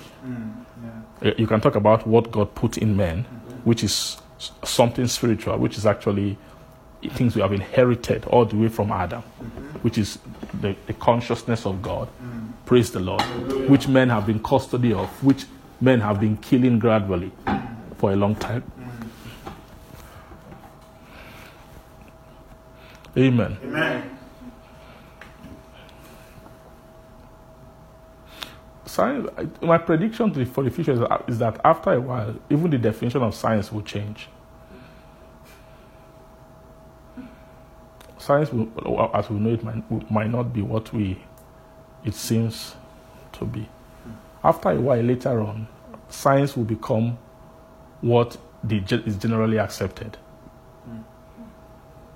Science, after a while, will no longer be objective anymore. And we are already moving into that terrain. Praise God. Hallelujah. Amen. Amen. Like the Bible, God created man and woman, right? We met that. That has been how it has been, right from time. We saw it, we discovered it, and we began to study man and study woman. We study the man physically, study the woman physically, and even psychologically. The body parts, the attributes, the genes, the chromosomes, the X chromosomes, Y chromosomes. We mapped it out. Science helped us. And that was under the light that, based on under the consciousness of God, that God permitted us to study that. Praise God. Amen. But after a while, you're not saying science now. And you're not saying that this man and woman thing that God made is no longer useful to us. We need more other kinds. Are you getting me? Now, the truth is that for you to have that, you must kill God first. Yeah. Yes, sir. Right? You can't actively agree that God is the one who created man and woman and then say that, no, we want another one. You can't. Before you get to that point, you must have killed God first. That, no, God is not really a being there. God is just an idea. It's a concept that has been... You get what I'm trying to say? And the funny thing about the whole thing, that maybe a man can become a woman can become a man, is that when you go into just the raw science, the common sense science of ages past, what a man is and what a woman is very clear. There's no mixture at all. Down to check the blood, inside the chromosome, you can tell X, Y, and XX, they are different. The cell of a man and the cell of a woman, they are different. That's science. Now, but do you know that right now in many scientific communities, you can't dare say that. Even though the science says it, you can't say it. It is now, what do you call it? Homophobia, I don't know, what do you call it now? Even their words are not even correct. Or bigotry or something. They've not transphobia, sorry, that's the word that they use for it. Amen. So you get to a time where things that have been scientifically established with pure scientific light, they will begin to come, and their desire of depravity and deviance, praise God,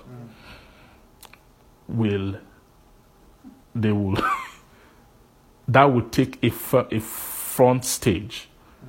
It will be more important what you feel about a thing than what it actually is. At that time, that's when you are moving into the season of delusions. Like the Bible says, it will allow them to go into strong delusions. And they should believe a lie. Because they refuse to retain God in their knowledge. You will give them up to a reprobate mind.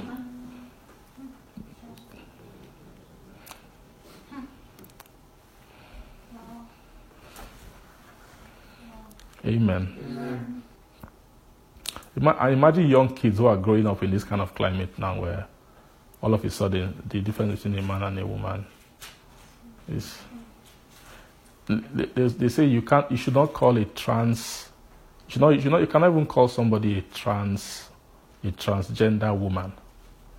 Let's say a man who is a man biologically becomes a woman and says he's now a woman. You can't even call him that. Okay, I'm calling you woman. I just want to say you are a trans woman. That is also transphobia. You must say he's just a woman. Praise God. Then the question I'll ask you is that what defines woman? Right? If you're going to use the word woman at all, woman must have a meaning, right? How do you define a woman? If we change everything, it's such just round, it's a stupidity. Now, what makes men be able to do that? Is because the farther you are from the consciousness of God, you lose your mind, you lose your senses. You lose your mind, you lose your senses. You start doing things that are actually contrary to your own nature, the order of your own existence. You start doing things contrary even to humanity.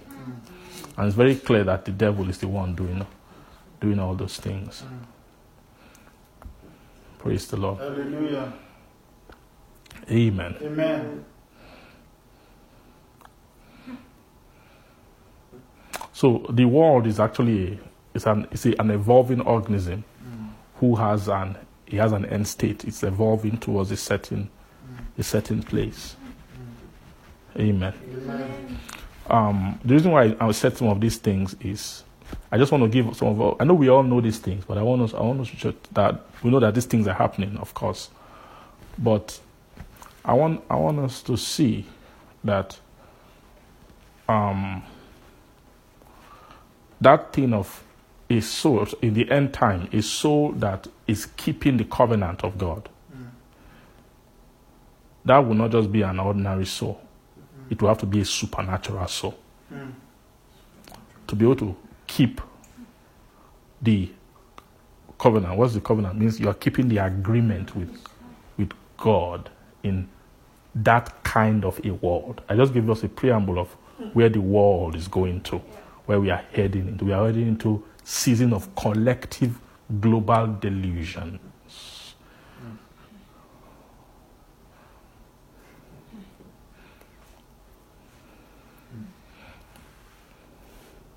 Imagine a global society where to accommodate a tiny bit of people who have mental problems, right? Like a man who is a man and says he's a woman, he has a mental problem. That's a mental problem. There's something wrong with you. So imagine a world where, and we think we love them. So in order to accommodate or align with a few set of people who are mentally disturbed, we change the meaning of our entire vocabulary. We change the meaning of science. Praise God. Hallelujah. We change nature to accommodate a depravity and to accommodate, right? Amen. To accommodate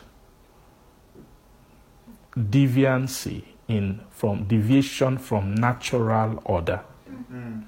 It means that there's something we are not in our clear minds. Right? The spirit of the world is getting stronger and stronger. Praise God. Hallelujah. So any soul who has a destiny to carry God, to hold God in this last time, you can't do it with a natural strength.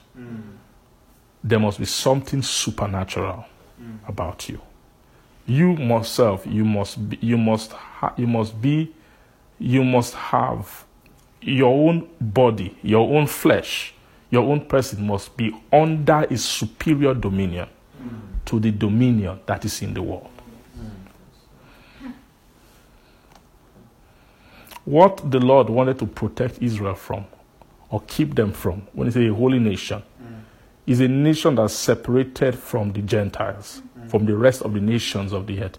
A nation that is free of their pollutions. A nation that's free of their idols, that's free of their way of life. Right? That's what you call a holy nation.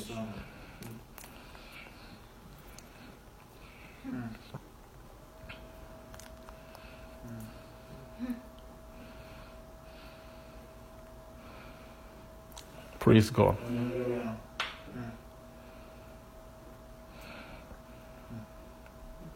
Now, it would take a soul who has not made agreement with God. If you have not made agreement with God in your heart, when arguments come, you will buy into them. After a while, they will begin to make sense to you.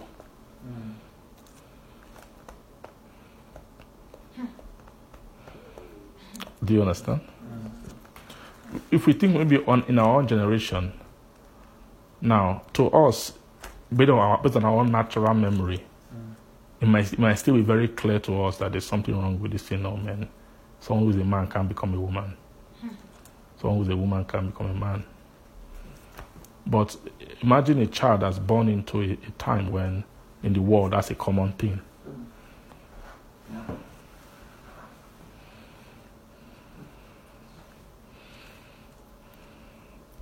Amen. Amen. And that is just an example of all the many things that have been tampered with in our current world as we see it.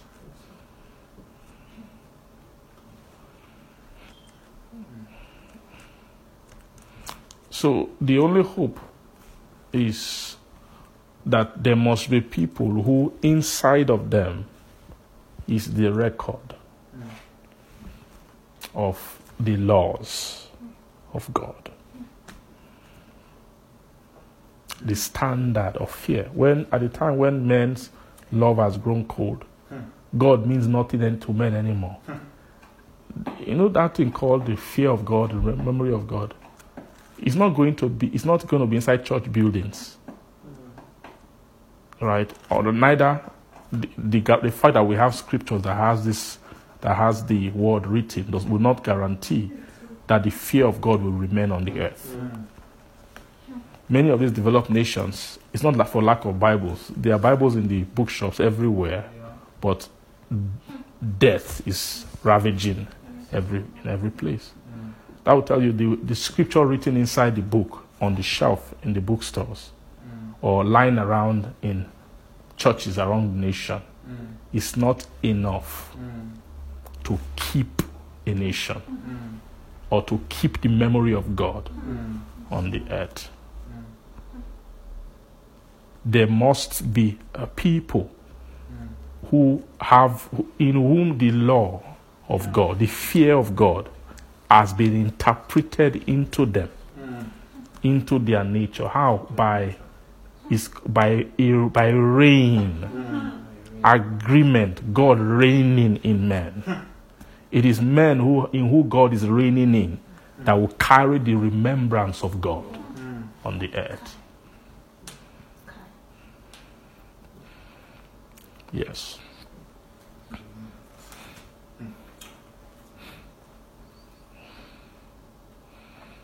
That's the purpose of a royal priesthood or a holy nation. It's the people who have become peculiar by what they have inherited because they've embodied the covenant. They've embodied the laws of their God. You know this thing called fear of the Lord, or make peace with God, or let's say that one, fear of the Lord, right? Because I said before that the fear of the Lord is the sign of dominion, right? When you are begin to operate in fear, right, or what you call judgment. Sorry, that thing called judgment, right? Now, that thing called judgment, Judgment, you can't just read judgment from pages of the Bible. If you don't embody the life, let's say the life that is being revealed now on the earth, you postpone it. Or as life is coming, you're not capturing life. Let's say we stop capturing life. Right? We are... Then if we don't capture it, we don't live it, we can't pass it on. We can't. After a while, let's don't forget about passing it on. After a while, it will. There's no way it will be found in the midst of us anymore. Are you getting me? Like, thank God, as much as it's coming, we are writing notes and all of that thing, all of those things. That's just to help us to embody the agreement.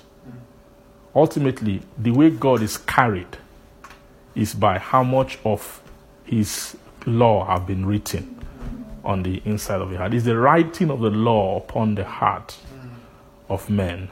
That's the foundation for the reign of God inside a man. And through that's how God will reign on the earth. That's how God will reign on the earth. So those who have been chosen, they have been chosen to come and embody the what? The life. To embody the covenant. To embody the priesthood. To fully embody it. Praise God. Hallelujah. And as you are embodying that life, from what we read, we didn't have time to really explain that romance very well. But as you are embodying it, that is how you are dealing with sins. You are eradicating the reign of sin upon the earth.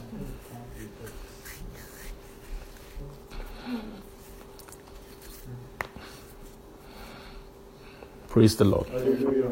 By obeying the laws and obeying the covenant, so that if you will keep my words, right, if you do them, you obey my words and keep my covenant, you shall become a peculiar treasure unto me. So people who are a peculiar treasure unto him are those who have embodied his word, who have his word, who have kept his covenant. They are the ones who become peculiar treasures unto him.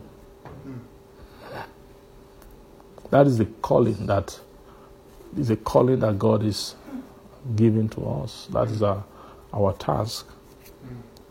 Our task is the embodiment of the covenant, the embodiment of the content of the priesthood. Praise the Lord. Hallelujah. Amen. And we have to be serious with it, obeying instruction by instruction, commandment by commandment, obeying, being careful to observe and to do all that has been commanded. As the Holy Ghost is expounding it, explaining it, making the commandment, the expectations clearer to our soul. The spirit of counsel is speaking more. Spirit of counsel details the way you ought to live in obedience to the covenant. We are supposed to be responding to that. By doing that, we are laying hold on the reign of life. And we are dealing with the reign of sin. The reign of sin in us should no longer be tolerated anymore. Rather, we should allow God, allow Christ to reign in us. We no longer walk after the flesh, but we walk after the Spirit. So a soul who is reigning is the soul that doesn't walk after the flesh, a soul that walks after the Spirit. Praise the Lord. Hallelujah. Amen. I pray God has blessed us today. Amen. Amen. Do we have any questions? I think we are good to stop. We're good to stop there today. Praise God. Amen. Any questions? Based on what we said. I don't know if I said anything that that brings more light, more clarity to what we've been saying. Amen. But if there's anything you should take, just know that there's more emphasis on allowing, let the light, the law, revelation, whatever it is, let it touch your earth, touch your body, allow it to rule, to reign.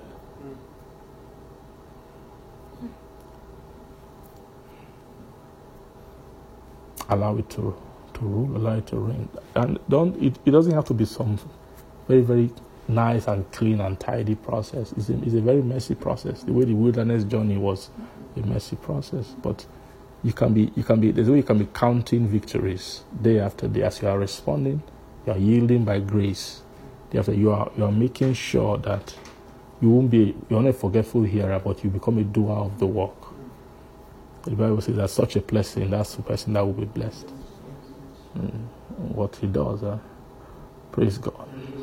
Amen. The Lord will give us strength, and He will empower us.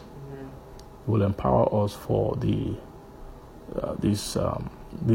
wonderful, awesome, glorious responsibility that He has given to respond to His grace and His mercy. That's flowing to us. That's flowing in our lives and flowing in our hearts. Praise God. Thank you, Father. Father, we thank you. I pray for everyone. I ask, Lord, in the name of Jesus, let turn these words into strength in our hearts, in our depths, Lord. I use it to awaken response, ability to respond to your commandment, that begin to create new altars of agreement, new points of agreement within our soul. Begin to empower us more, Lord, to cut covenants, to make more covenant of agreement with you. That let our heart be at home with that great expectation of reigning, that the importance of you having your way. Say that the kingdom come, thy will be done on earth as it is in heaven. Father, turn our earth, turn our clay, turn our body into a place where your will be continuously done. Into a house, turn us into a house of your will. Turn us into machines that will constantly execute your will, Lord. In the name of Jesus, Lord, I ask and I pray for empowerment, Lord, for every soul, that this time, this year, in this season, as many who need to turn a new leaf, whose feet needs to be established in the way of the Spirit. Father, I pray in the name of Jesus that such souls, such hearts will find establishment in the mighty name of Jesus. We receive great strength. We pray that you will mount up with wings as eagles, that we will be able to ascend. We will ascend by instruction, we will ascend by counsel. As we are obeying all that you reveal to us, we will begin to experience such ascension in the name of Jesus. Thank you, our Father. We give all the glory to you. In Jesus' name we pray. Amen. Praise the Lord. Hallelujah. Thank you, Jesus. Dwells between the cherubim, shine forth. You dwells between the cherubim, shine forth. You dwells between